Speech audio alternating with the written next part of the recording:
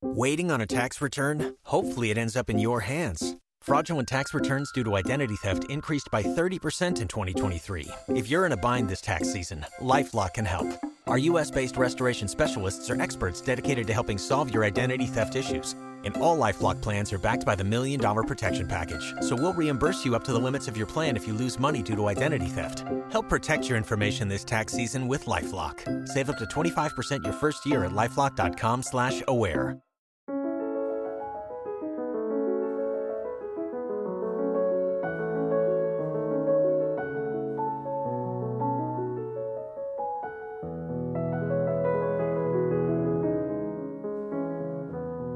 The Millennial Apocalypse. The end of the world, a final battle between good and evil, a cataclysm of unprecedented violence that ultimately results in the end of all sorrow and the renewal of humanity and the cosmos. Doomsday, the Day of Judgment, Frashokareti, Ragnarok, are all part of a literary topos that is the logical conclusion of a basic human desire, that the never-ending battles, conflict, struggle, and suffering that make up life will come to an ultimate end and peace will reign. Given the violence and uncertainty our ancestors endured, it's no wonder they pined for a day of pure harmony. It is also not surprising that they could never imagine ultimate peace occurring without the ultimate conflict. To travel to paradise was to walk through a vale of tears. In Christianity, the end of the world is called apocalypse, a Greek word meaning revelation, the last revelation of God as revealed in the book of Revelation. Yet, in common parlance, apocalypse means the violent end of all things, an understandable misreading given just how tumultuous the Bible depicts the end of the world. In Christian eschatology, a branch of theology dealing with the end of the world, the beast of the earth, commonly referred to as Antichrist, will seize dominion of the world. A final war ensues, after which Christ will return to rule over a 1,000-year millennial kingdom, before a new heaven and earth are created. The very first Christians in the late 1st and early 2nd centuries believed that Jesus would return in their lifetimes. This belief remained prevalent throughout the Christian persecutions, but it fell off dramatically after the Roman Empire converted to Christianity. The reasons for this theological change were understandable. First, it had been centuries since the life of Jesus of Nazareth, so people became more hesitant to predict his return. Second, the Christian leaders of the Roman Empire downplayed apocalypticism because it threatened their power. As historian Richard Landis argues, the belief that the corrupt and evil world leaders will get their comeuppance and the oppressed will be uplifted makes eschatology a naturally rebellious form of theology. Leading scholars, among them St. Augustine, dismissed apocalyptic predictions as crankery at best, heresy at worst. At one point, Greek theologians even tried to remove the book of Revelation from the biblical canon, which is a pretty audacious thing to do, since the last chapter of Revelation states, "For I testify to everyone who hears the words of the prophecy of this book, if anyone adds to these things, God will add to him the plagues that are written in this book. And if anyone takes away from the words of the book of this prophecy, God shall take away his part from the book of life, from the holy city, and from the things which are written in this book." I'm not going to lie. I'm not superstitious, but I am a little stitious. And the fact that Revelation implies that a person can be damned for changing its words is pretty scary. Apparently, Greek thinkers were unperturbed. Yet no matter how much established figures naysayed the imminent coming of Judgment Day, anti-establishment figures and mystics predicted the end was nigh, and during times of war, famine, and epidemic disease, their words could spur popular rebellion. Apocalypticism was at a low point during the Carolingian era, but by the end of the 10th century it experienced a marked revival in France. Commoners saw horrors and strange signs all around them, which they believed, or hoped, heralded the return of Christ. There were many reasons why this occurred, the first of which was that many people believed that the year 1000 held special significance. 1000 is an important number in Christianity, especially in reference to eschatology. Many Christians at the time looked to the 1,000-year anniversary of Christ's birth as a natural starting point for the end of the world. Second, Christendom was under invasion from non-believers. Muslims threatened the southeastern frontier and, until 972, even set up their own state in Provence centered around Fraxinetum, whose mujahideen regularly attacked holy sites and religious figures across Europe. Viking pagans conquered much of northern France and raided downriver. From the east came marauding shamanistic Magyar horsemen. The Bishop of Auxerre lamented the superstitious belief of his flock, who claimed that the Viking and Magyar attacks were by Gog and Magog, two entities mentioned in the Book of Revelation, who launch a final assault on the faithful. Third, violence within France seemingly increased. The failure of the Carolingian house meant that the kingdom devolved into largely autonomous duchies and counties whose magnates regularly fought with each other. Constant low-level fighting between Christians wearied the populace. Fourth, the end of the Carolingians and their replacement by the Capetians troubled many, who saw the new dynasty as usurpers. Fifth, there were a number of strange events recorded during this period. Abbo of Fleury reported that fires from heaven appeared across the kingdom, and people reported sightings of demons. In 989, Halley's Comet blazed in the night sky, something which only happens every 75 years. As is natural with anxiety, anxiety about one thing spurred anxiety about another. Fears about local violence led to exaggerated worries about countrywide instability. Reports of miraculous occurrences in one area led to talk of the supernatural in another. Peasants might explain a bad harvest as God's displeasure, which they naturally blamed on corrupt leaders, which combined with stories of demonic sightings, led to belief that the realm was cursed. By the mid-10th century, Abbot Adso of Montier-en-Deux wrote an incredibly influential book on the Antichrist, fueling widespread beliefs in the region that the end of the world was nigh. Most high-ranking priests dismissed apocalyptic fears as peasant superstition incited by heretical lunatics. Yet some priests and monks occasionally did believe that Judgment Day was fast approaching. The most famous source on this was Abbo, abbot of Saint Benoit of Fleury-sur-Loire. In a letter translated by Richard Landis, he writes, "Concerning the end of the world, as a youth, I heard a sermon preached to the people in the Paris church to the effect that as soon as the number of 1,000 years was completed, Antichrist would arrive, and not long after, the last judgment would follow. I resisted as vigorously as I could to that preaching, citing the Gospels, Revelation, and Daniel.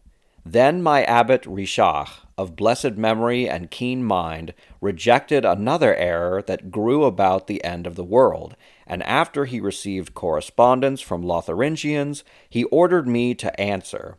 For a rumor had filled almost the entire world that when the Annunciation fell on Good Friday, without any question, it would be the end of the world." Here Abbo records that a priest within an established church in Paris preached that the apocalypse was approaching, a remarkable thing given that the Catholic Church opposed such teachings. It is doubly shocking given that the priest in question spoke to the public rather than debate eschatology privately with other priests.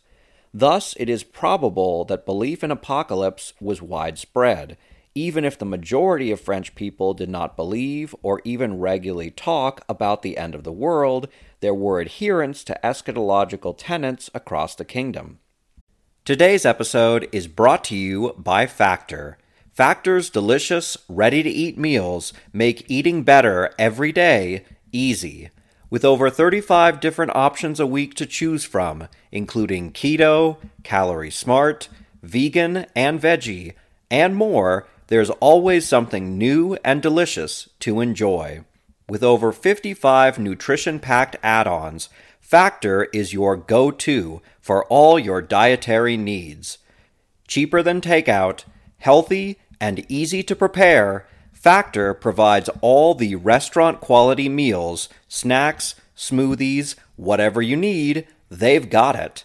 And with food ready to heat and eat, you won't have to deal with the regular kitchen mess. Factor is giving out a special deal for our show's listeners. Head to factormeals.com/FrenchHistory50 and use the code FrenchHistory50 to get 50% off. That again is FrenchHistory50 at factormeals.com/FrenchHistory50. Sign up now. Your stomach will thank you later. Another prediction that Abel mentioned was that the world would end on the 25th of March. This was when the Annunciation coincided with Good Friday, something which occurred every 11 years. Relevant to our time period, that would be 970, 981, 992, 1003, 1014, 1025, and 1036. Each time this date passed, it caused an apocalyptic panic. That might surprise some of you rationalists who ask, why would people who thought the world would end in 970 realize it was wrong later on, then look forward to the world ending in 981, then when that didn't happen, they look forward to 992? The answer is that just because something is factually wrong does not mean people stop believing in it. Humans typically believe things out of desire rather than reason. Even when those beliefs are provably false, people usually become more entrenched in their beliefs. The apocalypse is no exception. When one supposed apocalyptic date passed, many simply looked forward to the next one. Here it's worth noting that our ancestors were not any less rational than modern humans. By point of comparison, in the early 1840s in the United States, a large group of Christians heard Pastor William Miller predict that the world would end on the 22nd of October, 1844, based on his reading of the book of Daniel. Thousands of people believed him, some selling everything they had in preparation for the end. But the world did not end, much to the woe of the Millerites, who referred to that day as the Great Disappointment because they had been so looking forward to it. Yet Miller's movement did not die. His followers adjusted their beliefs, claiming that the world entered into a new period and that the end was not physical but spiritual. This movement eventually became the Seventh-day Adventist Church, a religious group that today has roughly 22 million members and is perhaps the fastest-growing denomination within Christianity and among the fastest-growing religious groups in the world. I could, of course, point to other failed predictors of apocalypse, such as Heaven's Gate or the Year 2000 conspiracies. Many, including Star Wars creator George Lucas, worried that the world would end in 2012 because the Mayan calendar ended on that date, and Roland Emmerich even made a terrible disaster movie called 2012 about just that. Never mind that the Mayan calendar did not end because of any apocalyptic predictions, and in fact ended because the Spanish conquistadors conquered them and persecuted their non-Christian beliefs. Apologies for this diversion, but I think it's worth remembering that we are, unfortunately, not usually more rational than our predecessors. As France neared the millennium, kingly troubles exacerbated anxieties. Robert II married his cousin Bertha, leading to the papacy threatening to excommunicate him in 998. The idea that their king would be denied communion and condemned to hellfire unless he repented frightened devout Christians. While the Church opposed apocalypticism, their attempts to suppress these beliefs had mixed results.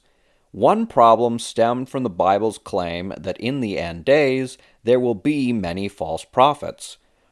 Rudolphus Glaber, a monk of Cluny, claimed that the Church, condemning so many as heretics for believing in imminent apocalypse, was itself a sign of imminent apocalypse. Eschatological fears crescendoed in the year 1000. People reported unprecedented earthquakes. Pilgrims traveled to Jerusalem in greater numbers. Some sold their belongings. Yet that year passed, and the world did not end. Still, that did not dismay the doomsayers, who saw even more signs of the end. Landis records that the years after 1000 are unusually rich in distinctly apocalyptic incidents, and in 1009 to 14, more prodigies and disasters, a reign of blood, and the slaughter of Jews in response to Al-Hakim's destruction of the Holy Sepulchre in Jerusalem. Even after 1000, Rudolphus and others simply believed the end was coming at a different date. He first justified an extension by claiming if the Antichrist was released in 1000, then he would be defeated 3.5 years later. When 1003 came and went, others predicted that the end would occur 1,000 years after Christ's death in the year 32, rather than his birth. Meanwhile, each passing of the 25th of March, when Good Friday and Annunciation coincided, brought with them renewed worries. In 1028, accounts tell of a reign of blood in Aquitaine, which was so widely believed that Duke Guillaume V of Aquitaine, King Robert II, and leading bishops and abbots sent letters to each other on the matter. The years 1030 to 1032 witnessed horrendous famines. Many believers held that this was when the world would finally end, and there were mass pilgrimages to Jerusalem. Yet the world did not end. Good harvests returned in 1033. Robert expanded his power in France and brought more order to the country. The Norsemen largely abandoned their raiding and became the Normans, living similar lives to their French counterparts. The Magyar invasions ended. Al-Andalus fell to civil war and collapsed in 1031, while Christians in the north seized more territory, securing France's southwestern border. King Robert had abandoned Bertha in the early 1000s and revived his reputation for piety.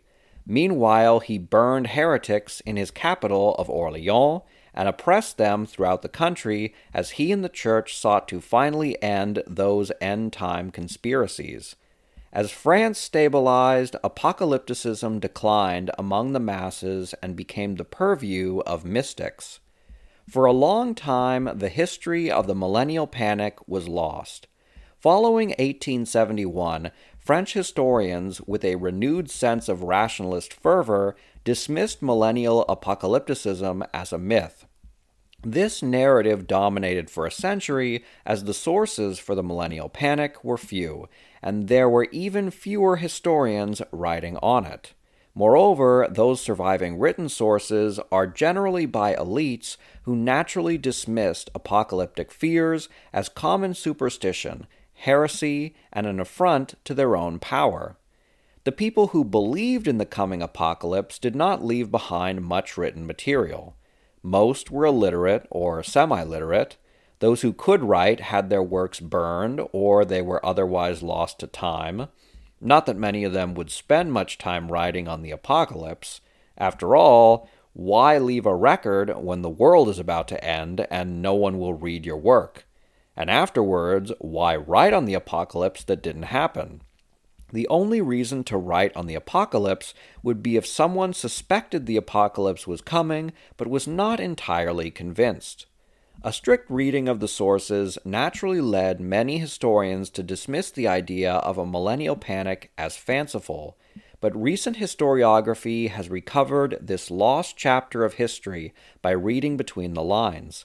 Landis and his colleagues critique the remaining written material, which is almost always critical of apocalyptic thinking. They hold that increased accusations of heresy and mysticism point to a real eschatological anxiety. While direct sources on apocalypticism are rare, the fact that we have them at all says something. Indirectly, there is far more material. I am inclined to believe that the Millennial Apocalypticism was a real, fairly widespread event. There are enough sources of fantastic events and fantastical descriptions of events to imply end-of-times beliefs. Additionally, this era coincided with a time of increased interest in chronology. Moreover, this period was filled with both anxiety and piety. Anxiety because the 200-year Carolingian Empire collapsed, France fragmented, and it faced incredible violence from without and within. Piety because to combat this violence, lay people joined with local religious leaders to use Christianity to end violence in the Peace of God movement, which is the topic of the next episode. All of the necessary ingredients for apocalyptic fears were present, and a millennial panic probably did grip France from the 970s to the 1030s. But in 1032, the millennial anniversary of Jesus' crucifixion passed uneventfully. France had survived the apocalypse.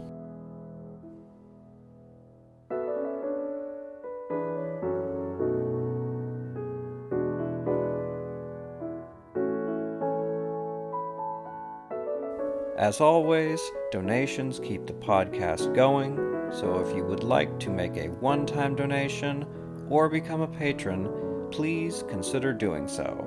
Thank you very much for your continued support. Waiting on a tax return? Hopefully it ends up in your hands. Fraudulent tax returns due to identity theft increased by 30% in 2023. If you're in a bind this tax season, LifeLock can help. Our U.S.-based restoration specialists are experts dedicated to helping solve your identity theft issues. And all LifeLock plans are backed by the $1 Million Protection Package. So we'll reimburse you up to the limits of your plan if you lose money due to identity theft. Help protect your information this tax season with LifeLock. Save up to 25% your first year at LifeLock.com/aware.